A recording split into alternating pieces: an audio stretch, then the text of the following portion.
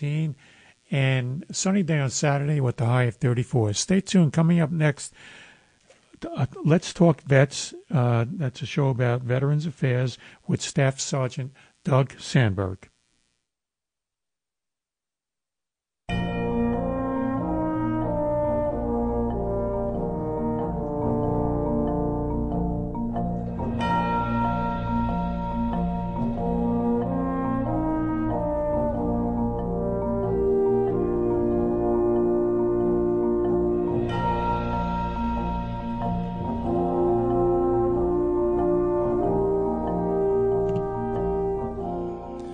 And a very good evening to you.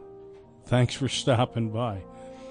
Welcome to Let's Talk Vets. This program is produced by vets for vets. And, of course, I'm your host, Staff Sergeant Doug Sandberg, USAF 1968 to 1972, proudly serving. This program is dedicated to the 1%. Now, I'm not referring to the uber-rich who are so often vilified by feckless politicians for the crime of achievement. Nope. I'm talking about the men and women of the U.S. Armed Forces who all wrote a blank check back with the accounts of their lives when they raised their hand to take their oath of enlistment. Monday was, of course, Veterans Day. And we have some very special things for you tonight as we go through this program. And we hope you'll enjoy what we have for you. So, before we continue, I want to start this show off with a kind of a special piece.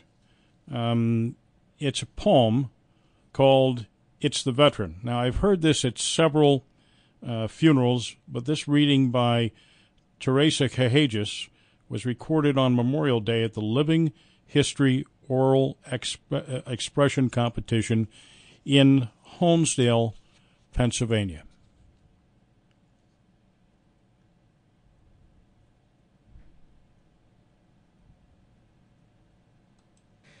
It is the veteran, not the preacher, who has given us freedom of religion. It is the veteran, not the reporter, who has given us freedom of the press. It is the veteran, not the poet, who has given us freedom of speech. It is the veteran, not the campus organizer, who has given us freedom to assemble. It is the veteran, not the lawyer, who has given us the right to a fair trial. It is the veteran, not the politician, who has given us the right to vote. It is the veteran who salutes the flag, who serves under the flag, and whose coffin will be draped by the flag. And I'm not sure what else... Just take a moment to remember our veterans. And I'm not sure what else we can say after that. It is the veterans. And thank you to all for your service, and we can say Happy Veterans Day.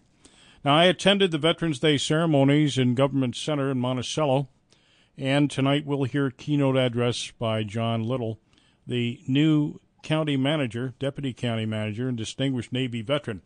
Then we're going to go back in time to our first program, August of 2018, which featured a virtual tour of the National Purple Heart Hall of Honor.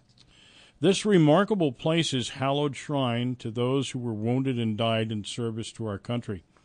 And recently we had learned that there was a major renovation taking place, so we felt it would be great to revisit the staff and find out just what this all entails.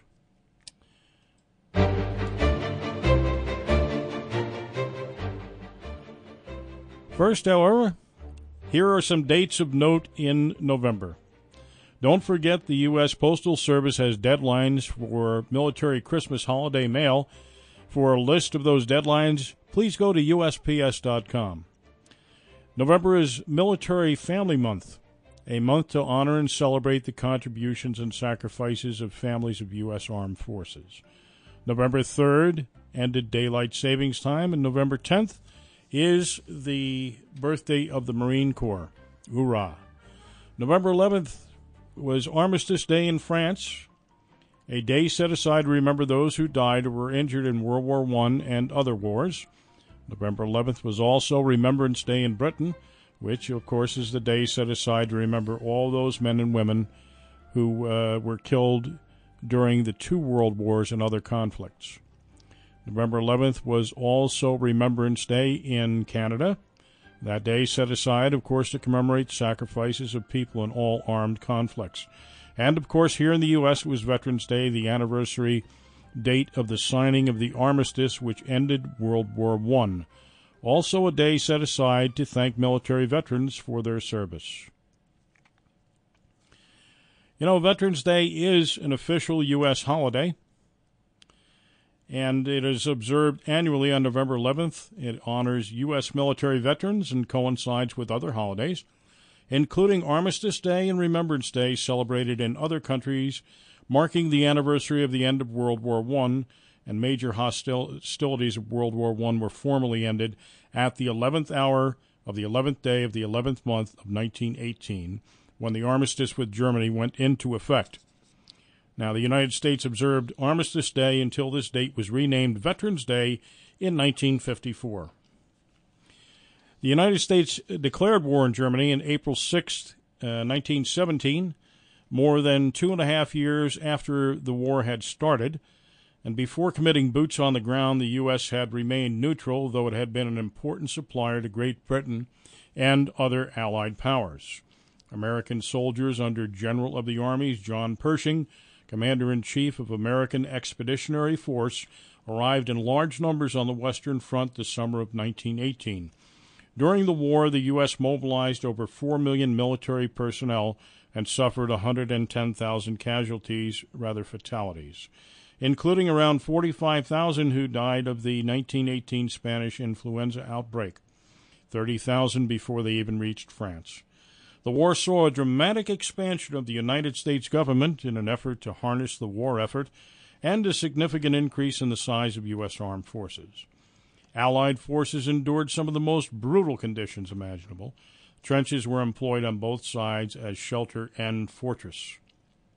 The constant exposure to damp, wet conditions devastated the troops. The influenza epidemic spread around the globe, and in 2 years, 1/5 of the world's population was infected.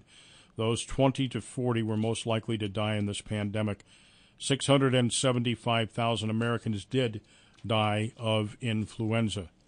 To give you a better idea of what it was like for troops on the ground, here's an excerpt from a letter written by Private Frederick G. Woodham's Regiment, 13 London Rifles, 16 February 1916, in France. He had been wounded twice and ultimately was killed in action on August 16, 1917. The last time I wrote, I think I told you we had lost our comfortable job on railheads. We've been shifted from general headquarters and are at the most God-forsaken hole there can possibly be in France. We had a rotten journey, raining all the time. Reveille was at 4 a.m., and we eventually left the station about 10 a.m. Accommodation consisted of old cattle trucks and rations of bully and biscuits. It was a very cold and uncomfortable journey. We arrived at our destination about 4:30 p.m., and after standing in the rain for 2.5 hours with full pack on, we set out on a 10-mile march. It's the worst march I've ever done. The majority of us at the finish were absolutely knocked out, and were only too glad to crawl into the billets before going to bed, which was about 12 p.m. They gave us a mug of tea, the first that we'd had since 6 in the morning, and, best of all, a ration of rum.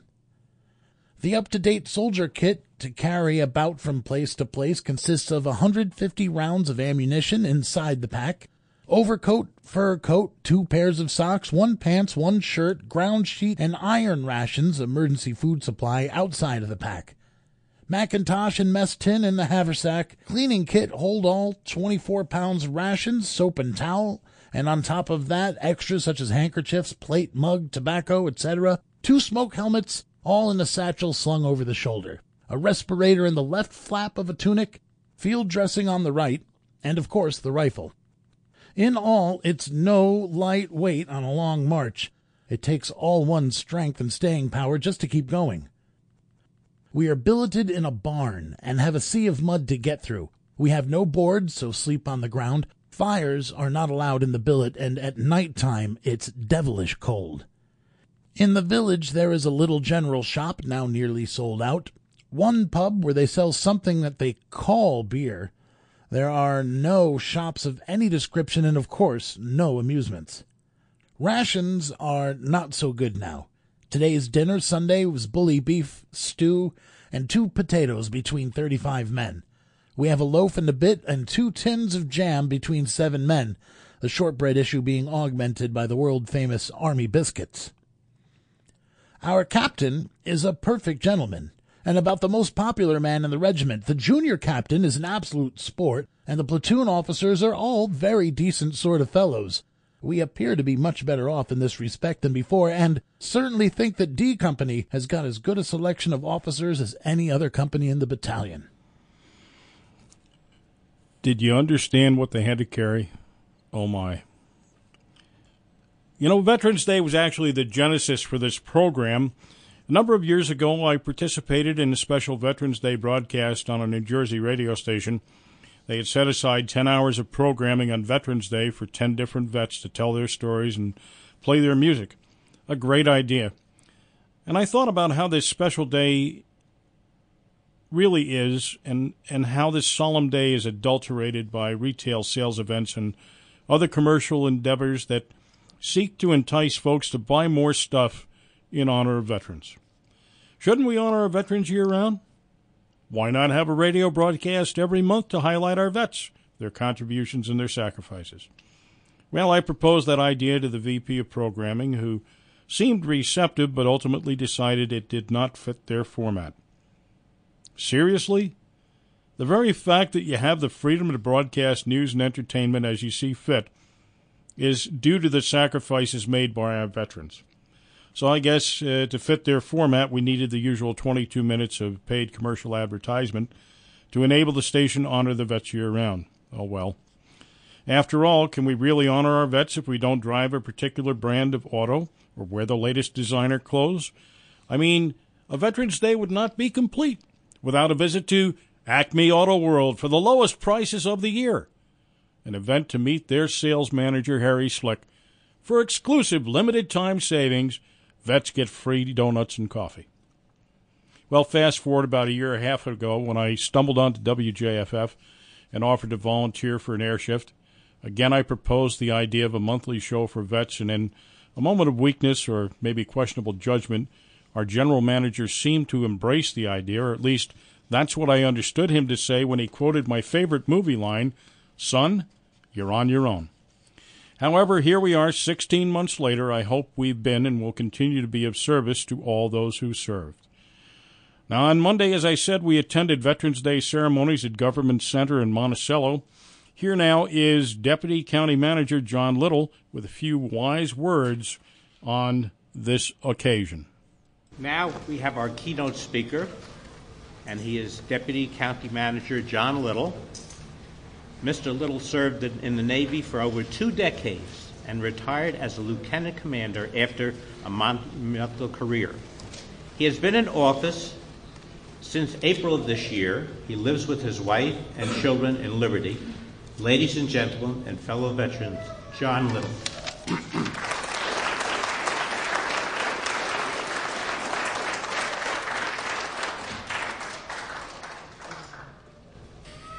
Good morning, fellow veterans and elected officials, DA Jim Farrell, Legislator Steingart, Legislator Sorensen. I saw you hiding, there he is, hiding in the back. Sheriff Schiff, Treasurer Buck, and all the local officials. Thank you for coming and showing your support. There wasn't a round of applause there, I noticed, for the elected officials, but suffice to say, somebody who's willing to put their name out there and expose themselves to the public is worthy of recognition in their own right, and we appreciate your service to our community. Thank you.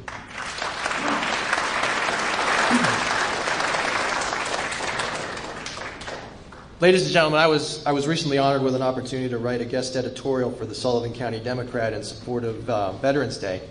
And in that editorial, I tried to convey that while millennials and boomers try to blame each other for the decline of Western civilization, and the media tries to convince us that there are only two skin colors left in this country, red and blue, we deny the very truth that has allowed humanity to progress to opportunities our ancestors never dreamed, that we are far stronger united than we are divided.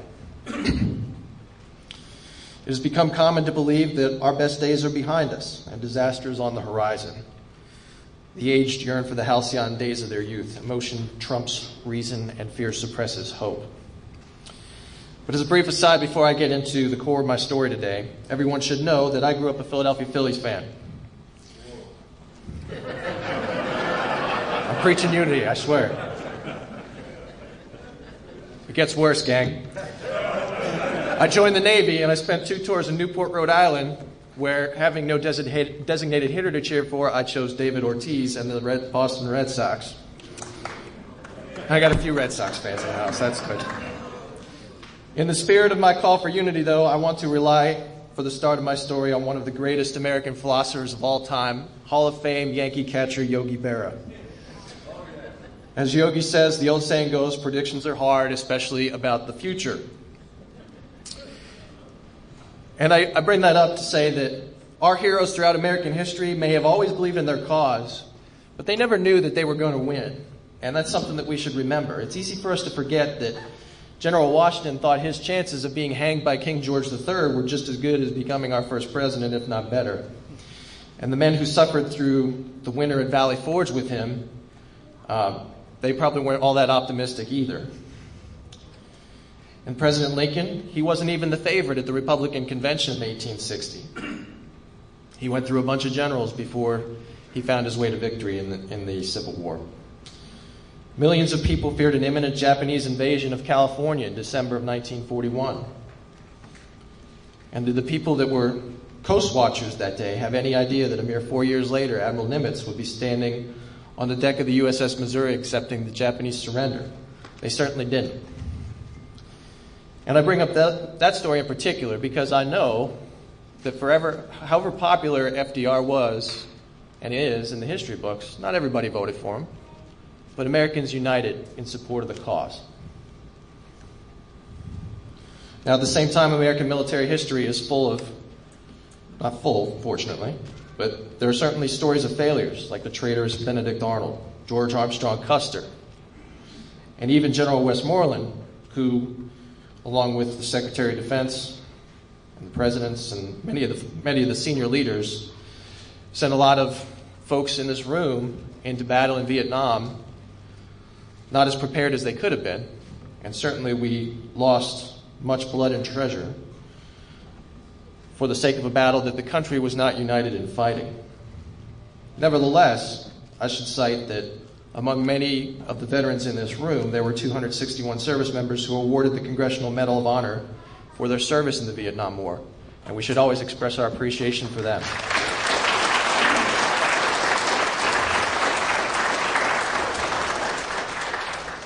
So then what separates success from failure in America's fights for freedom? If American men and women continue to be willing to sacrifice everything for what they hold dear. I know this, some of our greatest leaders, Patton and Halsey, they never lacked for pride, but their confidence was fully justified by the results created by the soldiers, sailors, airmen, and Marines who followed them into battle.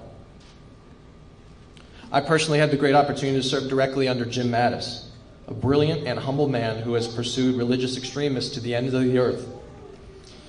But our service members still patrol the mountains of Afghanistan and the oil fields of Syria today in a seemingly endless march toward an unknowable state of victory or defeat. It is not in our fighting men and women alone, nor is it the quality of their commanders who assure victory. So with all that in mind, we don't yet know what the history books will write about our time. And it does little good for us to guess, as Yogi told us. But we do know this. As long as there are veterans and active duty service members that can be thanked for their service, we're always going to have a chance.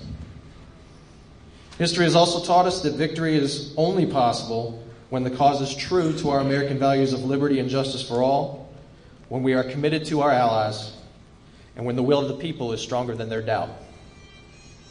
So on this Veterans Day, we should certainly be thankful for those who served, but we should also remember that in the words of President Theodore Roosevelt, it is not the critic who counts, not the man who points out how the strong man stumbles, or where the doer of deeds could have done them better.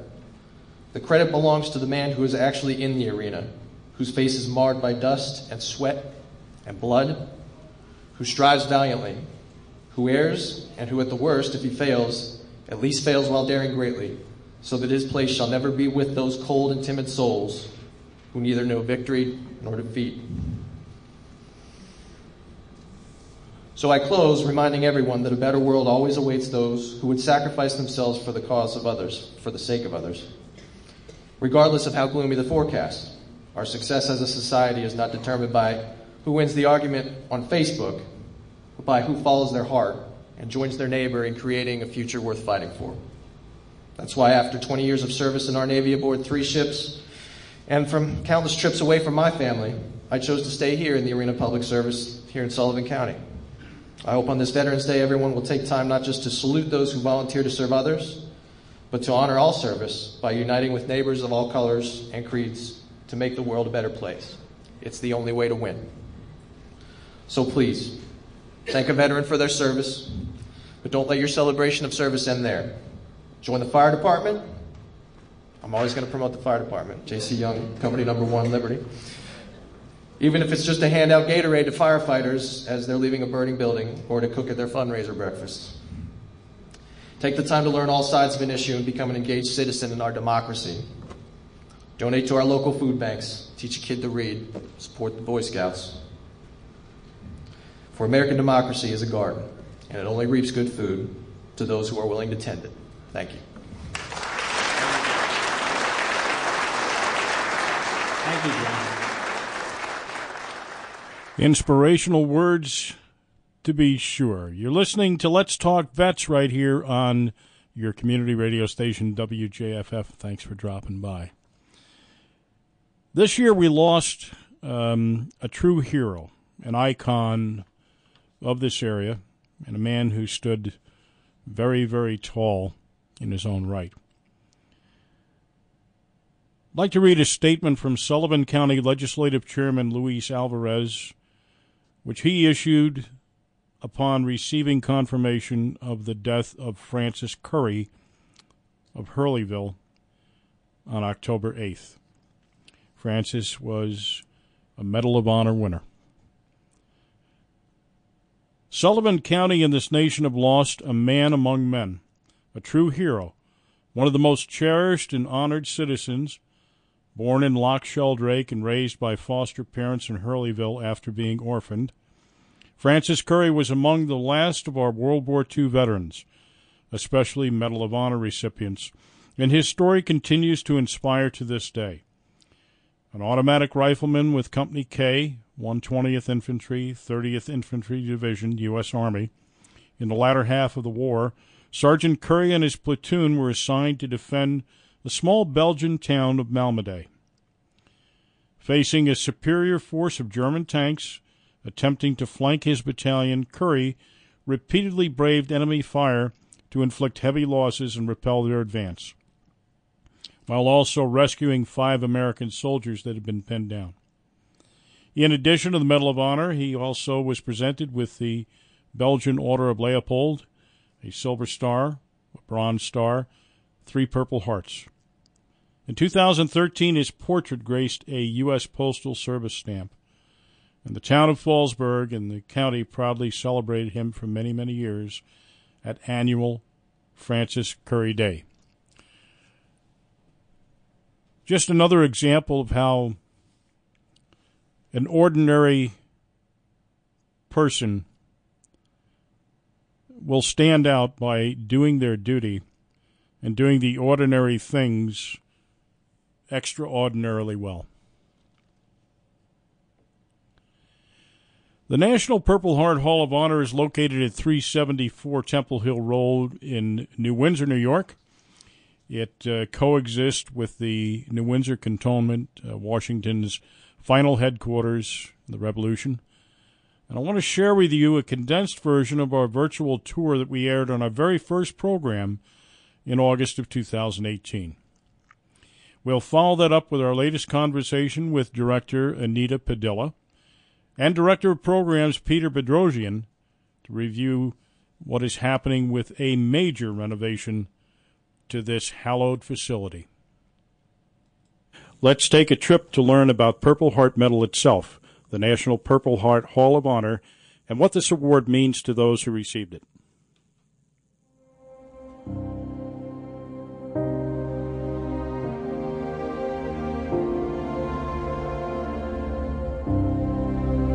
It means that I've done my job, I've served my country, that it makes me prouder of who I am, what my service has done for this country. It's an honor to wear it, and I wear it for the guys that aren't here. Being awarded the Purple Heart it was kind of bittersweet for me. There was a lot of survivor guilt that I experienced. Served my country, and I spilt my blood, and it feels good. It really feels good to know that I was there when they needed me, and I did my very best. That Purple Heart, it's the medal that no one wants to receive because you got to get wounded to get it. But once you have it, that medal means the world to me. I am proud of that Purple Heart because it means that I put myself on that line. I protected America. In a few minutes, we'll take you on a virtual tour of the hidden gem, the National Purple Heart Hall of Honor, located at 374 Temple Hill Road in New Windsor, New York. This New York State facility exists for the express purpose of collecting, preserving, and sharing the stories of Purple Heart recipients from all branches of the service and across all conflicts for which this award has been available. The Hall of Honor was dedicated November 10, 2006, and is co-located with the New Windsor Cantonment, the last encampment of the Continental Army at the end of the Revolutionary War. Join us now as Peter Bedrosian, Program Director at the National Purple Heart Hall of Honor, traces the evolution of this award. One of the items it displays here is Elijah Churchill's Badge of Military Merit. Our modern Purple Heart was actually, its antecedent is the Badge of Military Merit, which was created by George Washington August 7th, 1782 in his Newburgh headquarters. Established by General George Washington, the Badge of Military Merit was created to award a singular meritorious act of enlisted soldiers. The badge was purple-colored, heart-shaped, and meant to be one of the left facings of the recipient's coat, allowing that enlisted person to pass the guards as could any officer. There was a way to recognize their extraordinary service in a way that didn't cost Congress a lot of money. The good news about that is we know 3 men earned it, Churchill, Brown, and 1 month later, Daniel Bissell. The bad news is it was all but forgotten after the Revolution ended. Although U.S. soldiers fought many subsequent battles, the badge fell into disuse. General Douglas MacArthur was a powerful advocate for the creation of the Purple Heart Medal, commemorating Washington's ideals on the 200th anniversary of his birth. And on February 22nd, 1932, Douglas MacArthur signs Order Number 3, which creates the modern Purple Heart Award, a heart-shaped award, gold-edged, purple laminate with the profile of George Washington in the center of it. On top of his head, if you want to call it that, is a Washington family coat of arms. And today, in 2018, it's awarded to any member of the American military who was killed or wounded by enemy action, which has many different definitions in this state.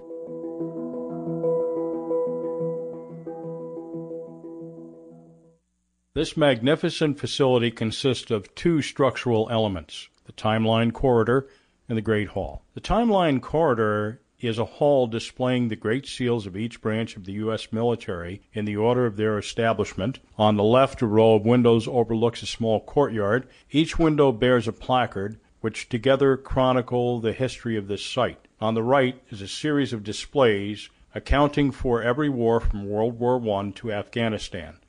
Each display features one branch of service correlating with the dates of conflict and the founding of that branch of service.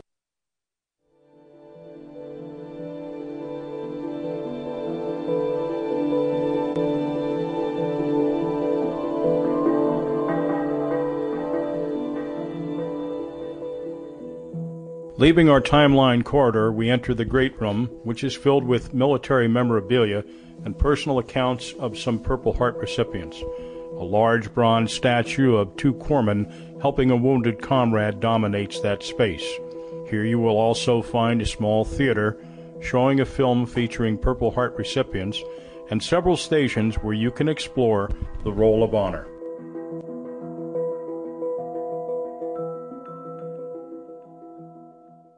We have what's called the Roll of Honor here, which is a database of recipients. The challenge we face every day, as there is no master list of Purple Heart recipients, the information about one's awards and decorations are found in that person's own records. Our recipient database here is built by recipients, their families, or friends. It has a good representation. It covers the American Civil War through Operations from Freedom Sentinel, Afghanistan, all 50 states, Puerto Rico, Guam, Samoa, the Philippines, and 2 Australians who were awarded theirs during the Vietnam conflict. They were serving with American forces at the time.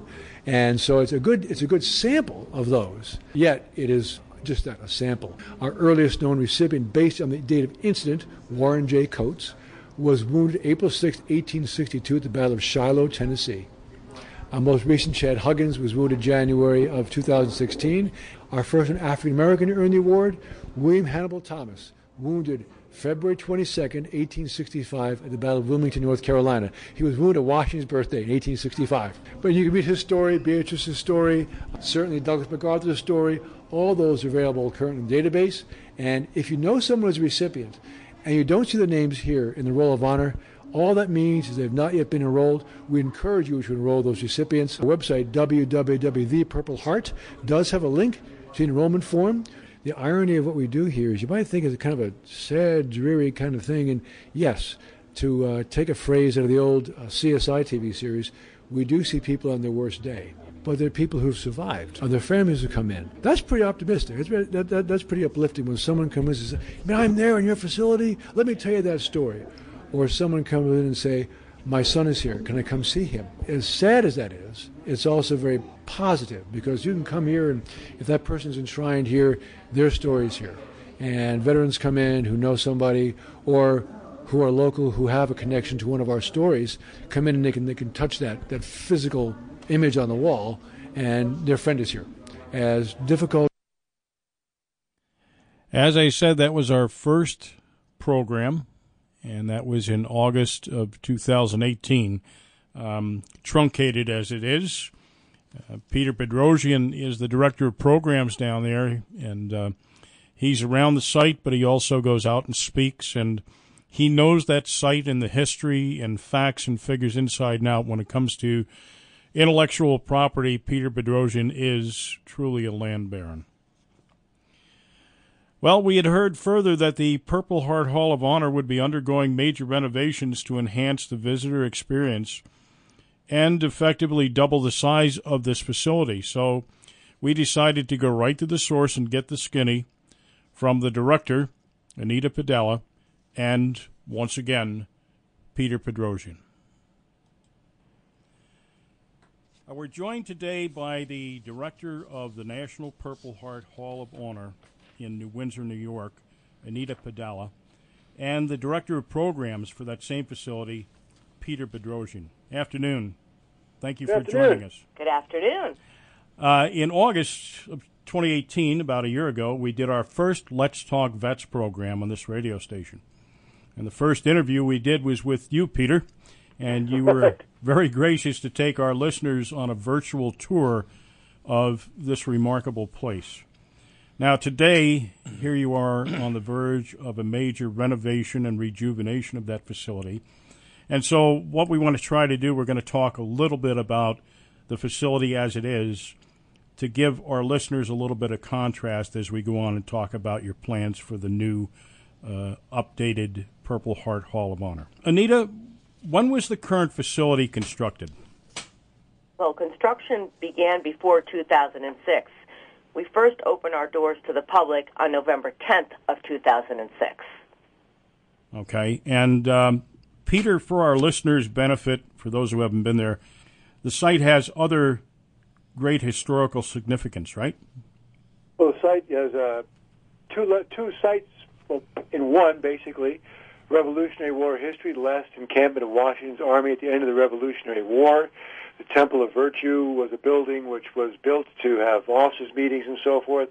It's where Washington dispelled the Newburgh Conspiracy, where the committee met that selected the first two recipients of the Badge of Military Merit, the predecessor for the Purple Heart.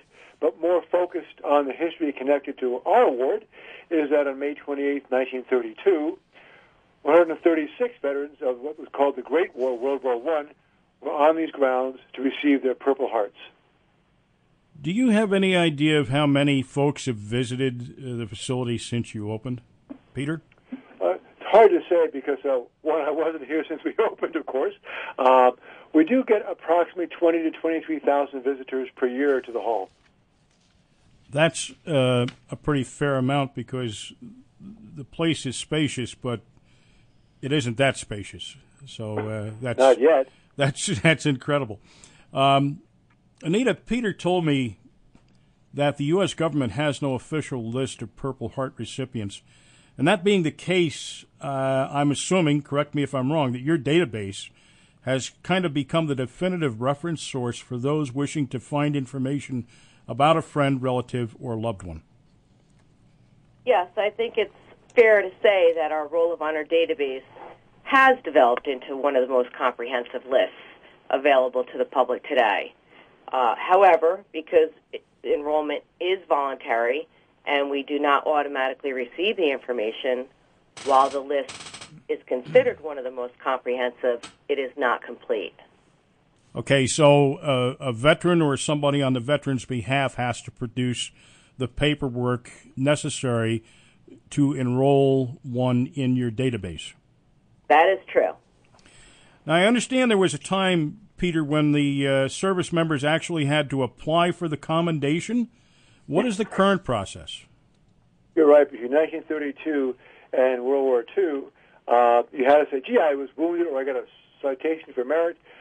Do I get one of these awards? Many of those individuals were civilians at the time they applied. By the time we enter World War II, the processing goes to the person's chain of command, so the recipient need to do nothing or should not have to do anything. In cases where oversight occurred, that will occur, but nowadays it's done through your chain of command. If you're admitted to a facility with medical staff there, process you, they assess whether it was done by the enemy, and then the award is made without you having to engage in any direct activity yourself. As you may know, on September the 11th, we have the American Veterans Traveling Tribute Wall of Honor coming to Rock Park in Rock Hill. It is a replica of the one in Washington, D.C., and there were some 304,000 people wounded in Vietnam. There's about 58,000 names of those killed in action on that wall. Do you happen to know of those 304,000, how many would be in your archive?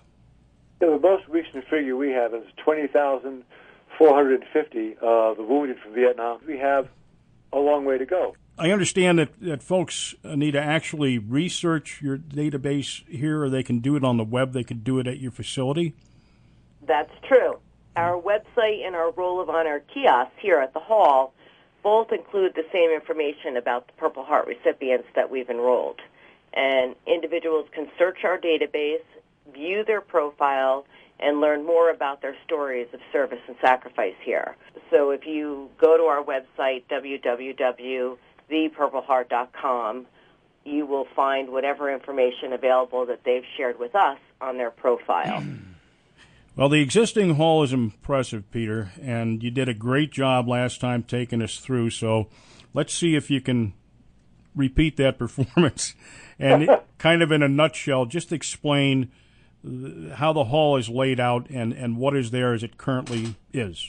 When you enter the hall, past the gift shop and the greeter, you go down a timeline corridor, which left-hand wall really recapitulates the history of the ground we're on. Why are we here? The Revolutionary War history, the Temple Hill Day program, and the artifacts, indeed original medals from recipients who were here in 1932. On the right-hand wall, it's a timeline of America's conflicts from World War I through Afghanistan, and also representation of each branch of service, the case dedicated to each branch of service. At the end of that corridor, there's a timeline interactive. You can learn about all those events where people earned Purple Heart. We know that Purple Hearts were available, and that culminates with a silent video screen beneath which is on display Elijah Churchill's badge of military merit, the predecessor for the modern Purple Heart.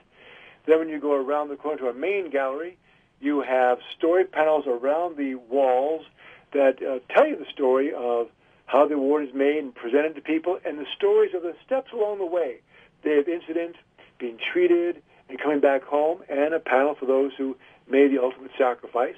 There are also two large cases talking about how warfare has changed, how the combatants have changed, and the central point is a large sculpture of 3 soldiers, one of whom being aided by a medic and an officer bringing him off the field of battle. Behind those 3 soldiers is a small theater, which has a video of 9 minutes length, where 9 recipients tell you their stories. And the final kind of the capstone of the hall is the Roll of Honor database stations, where people can go and look up those ancestors or other individuals who they know may have earned the Purple Heart. How was it decided, and when was it decided that this new renovation was needed? We knew from the beginning, essentially, that we would eventually want change. And we essentially outgrew our initial design and recognized the need to expand and certainly enhance the facility to improve the visitor experience. Okay, so could you kind of just give us an overview or 10,000-foot view, as we say, of what the major changes and improvements will be? And then, Peter, when Anita's done, maybe you could drill down into some of the details for us, okay? Sure. The improvements that are being planned, and we're in the planning phase now, are going to include new exhibits. So we're going to introduce a lot more stories, improve visitor circulation, a much larger program space, and more user-friendly accessibility for our visitors. So as a result of some of those changes, visitors can expect to see exhibit space double in size and our program space move upstairs so that it's going to be more accessible to the public. Along with that, we expect our parking capacity to increase. When people come in, one of the issues we've focused on for the first 13 years here is the incident itself. What happens to you that you earn a Purple Heart? But in terms of the journey you take, you have to enter the service. Either you volunteer, you're drafted, you are trained, you are sent overseas or to some place where you're in harm's way. The incident occurs, you're treated, you have a road recovery, and there are those, of course, who come back who have made the ultimate sacrifice.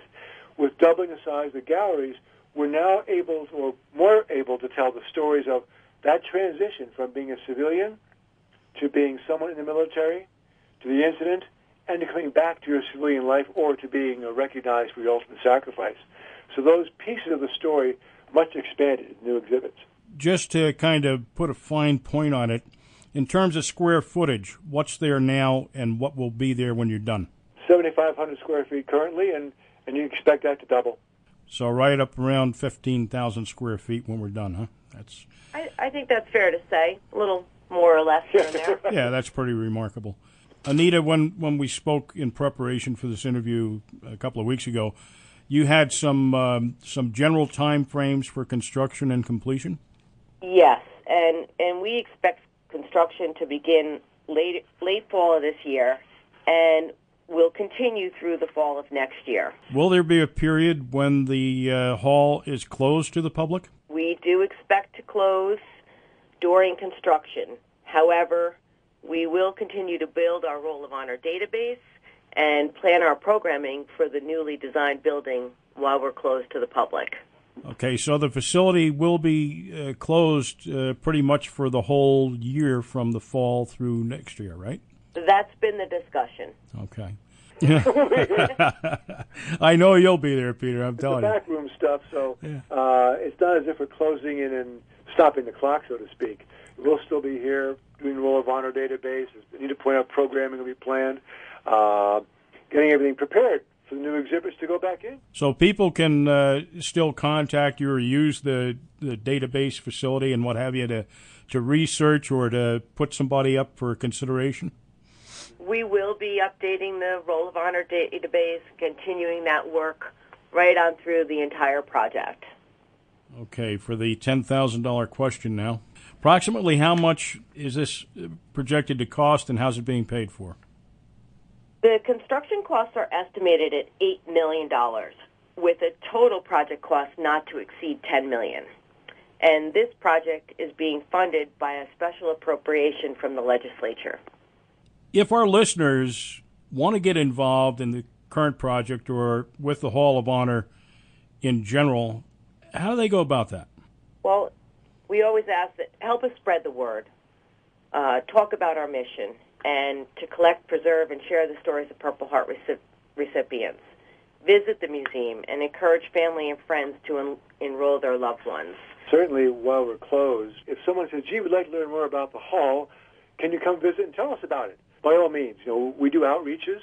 So if the Kiwanis Club, a veterans organization, a church group, senior citizen center, wanted a presentation to kind of get the flavor of what will be here when we open back up, that's also a possibility of becoming involved more by having us come out to them.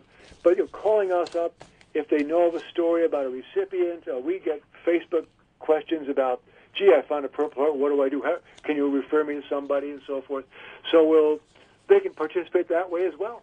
Just to recap, if someone wishes to propose someone or a vet wishes to propose themselves for inclusion in your database, what's the process that they go through, and what do they need to do that? They need to complete the enrollment application, which is available on our website. You can download it on our website at www.thepurpleheart.com, or you can always call our office at 845-561-1765 and request a copy. We'd be happy to mail it to you. We do ask that individuals complete that form and submit it along with official documentation, which verifies the receipt of the award, and encourage them to submit a narrative, which speaks to the circumstances surrounding the Purple Heart Award itself.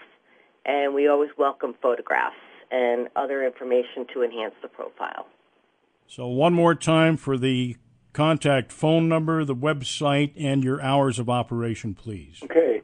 The website is www.thepurpleheart.com, and the phone number is area code 845-561-1765.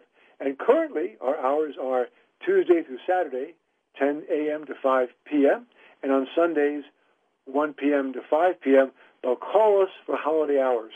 Most holidays were closed, but Veterans Day, Memorial Day, and so forth are open. Now, as this project continues, I suspect you're going to have updates on the website? That's the idea, absolutely. Our Facebook page as well as our website. I'll follow up on something you mentioned before about how people have become involved currently. We do group programs for both adult groups and educational groups. There's a $30 program fee for a basic group visit, and then that includes up to 10 people.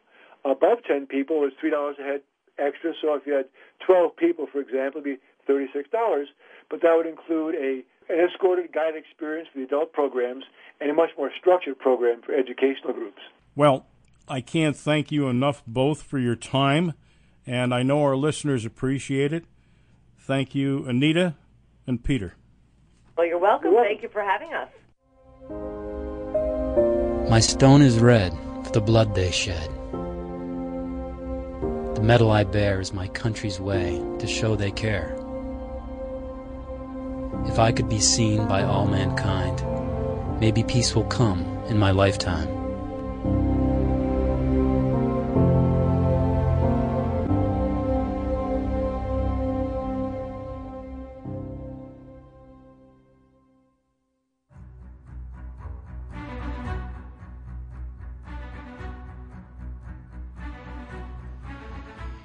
And, of course, you're listening to Let's Talk Vets here on WJFF, Jeffersonville, your community radio station, Radio Catskill.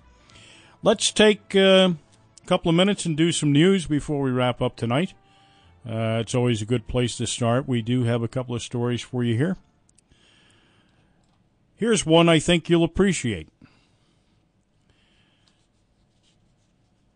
Prominent federal buildings and national war memorials will now fly the iconic POW MIA flag alongside the American flag throughout the year, thanks to legislation signed into law recently.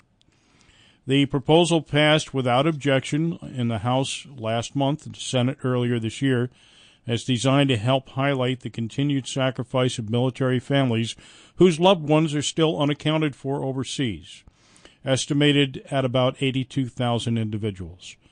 President Trump finalized this measure on Thursday night, and last Thursday night. Veterans advocates praised the move as an important message to the entire country.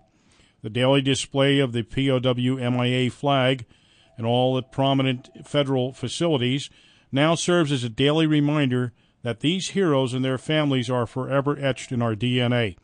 So said Foreign Wars National Commander William Schmitz in a statement. The flag was created in 1972 for the National League of Families of American Prisoners and Missing in Southeast Asia during the Vietnam War. It's been flown at numerous federal properties over the years, but typically only on special occasions and holidays. Advocates began pushing for a year-long display of the flag earlier this year after some lawmakers in D.C. Stopped displaying the black and white flag, "You Are Not Forgotten" banner outside their congressional offices. How patriotic. The law applies only to a specific set of federal buildings, including the White House, the U.S. Capitol, the Pentagon, the Department of Veterans Affairs headquarters. Every post office throughout the country will also be required to fly the POW MIA flag. In addition, display of the flag will be required at every major U.S. military installation, every national cemetery, and numerous high-profile war-related sites like the World War II Memorial and the Vietnam Veterans Memorial. The proposal was sponsored by Senator Elizabeth Warren, Democrat from Massachusetts, and Republican Chris Pappas, Democrat from New Hampshire. And finally in the news, House lawmakers plan to push ahead with veterans' mental health expansion if they get past their squabbles. A bill to dramatically expand the private sector mental health care for veterans that has been the center of partisan attacks among House Veterans Affairs Committee members, imagine that, was to be the topic at a congressional roundtable today. Lawmakers are hoping to craft a compromise plan to ease tensions. Last week, Republican members of the committee stormed out in a heated markup section after Chairman Mark D. Tucano, Democrat from California, refused to allow minority party amendments on proposal for women veterans program reforms. Among the Republican complaints was one that mental health bill, dubbed Improve Act, had languished in committee for months. The bill, which was drawn support from both Republicans and Democrats, would award grants to private sector mental health experts in an effort to provide quicker, more convenient treatments for veterans in distress. Supporters have argued it would be a valuable new tool in the effort to reduce veterans' suicide. The concept is modeled after the Housing and Urban Development VA support housing grants established a decade ago, which give federal dollars to local support groups who provide direct housing support to veterans. That program has been lauded as a major advance in how the VA care is delivered to veterans, helping significantly reduce the homeless veteran numbers. It is the hope that this, among other programs, will greatly help to combat suicide amongst veterans. Well, I told you our show was full tonight, and it is, and we have one more surprise for you in just a minute, so don't touch that dial. First of all, we want to acknowledge some people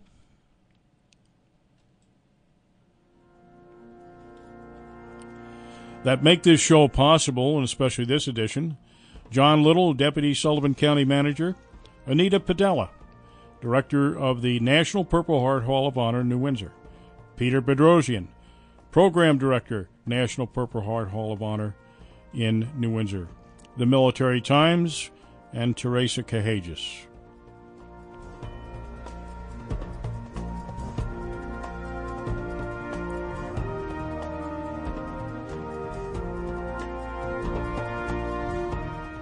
We want to thank you once again for joining us for our program, Let's Talk Vets.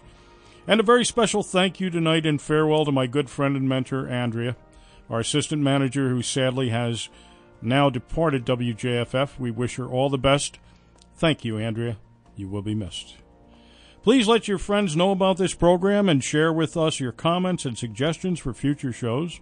Also, send your upcoming events so that we may get them on the air, both in our normal public service announcement segments and this program. You can email us at vets@wjffradio.org, or you can leave us a voicemail at 845-431-6500. Until next time, I'm your host, Staff Sergeant Doug Sandberg. Thanks for listening, and thank you for your service.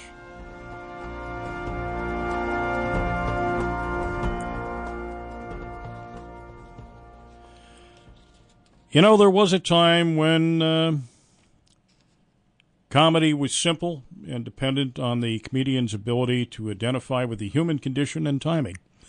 And we could all laugh at ourselves in good, honest fun versus ranting strings of expletives and mean, hurtful sarcasm. There are many legendary entertainers of that particular time. One such was a fellow by the name of Red Skelton. In honor of our servicemen and women, here is his rendition of what the Pledge of Allegiance means.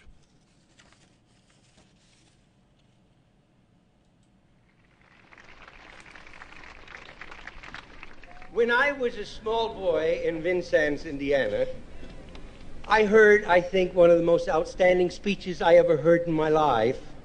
I think it compares with the Sermon on the Mount, Lincoln's Gettysburg Address, and Socrates' speech to the students. We had just finished reciting the Pledge of Allegiance, and he called us all together. And he says, boys and girls, I have been listening to you recite the Pledge of Allegiance all semester, and it seems that it has become monotonous to you. Or could it be you do not understand the meaning of each word? If I may, I would like to recite the pledge and give you a definition for each word. I, me, an individual, a committee of one, pledge, dedicate all of my worldly good to give without self-pity, allegiance, my love and my devotion, to the flag, our standard, oh glory, a symbol of courage, and wherever she waves there is respect, because your loyalty has given her a dignity that shouts freedom is everybody's job. Of the united, that means we have all come together. States, individual communities that have united into 48 great states. 48 individual communities with pride and dignity and purpose, all divided by imaginary boundaries, yet united to a common cause, and that's love of country, of America. And to the republic, a sovereign state in which power is invested into the representatives chosen by the people to govern, and the government is the people. And it's from the people to the leaders, not from the leaders to the people, for which it stands. One nation, meaning so blessed by God, indivisible, incapable of being divided, with liberty, which is freedom, the right of power for one to live his own life without fears, threats, or any sort of retaliation, and justice. The principle and qualities of dealing fairly with others for all. For all. That means, boys and girls, it's as much your country as it is mine. Now let me hear you recite the Pledge of Allegiance. I pledge allegiance to the flag of the United States of America and to the republic for which it stands, one nation, indivisible, with liberty and justice for all. Since I was a small boy, 2 states have been added to our country,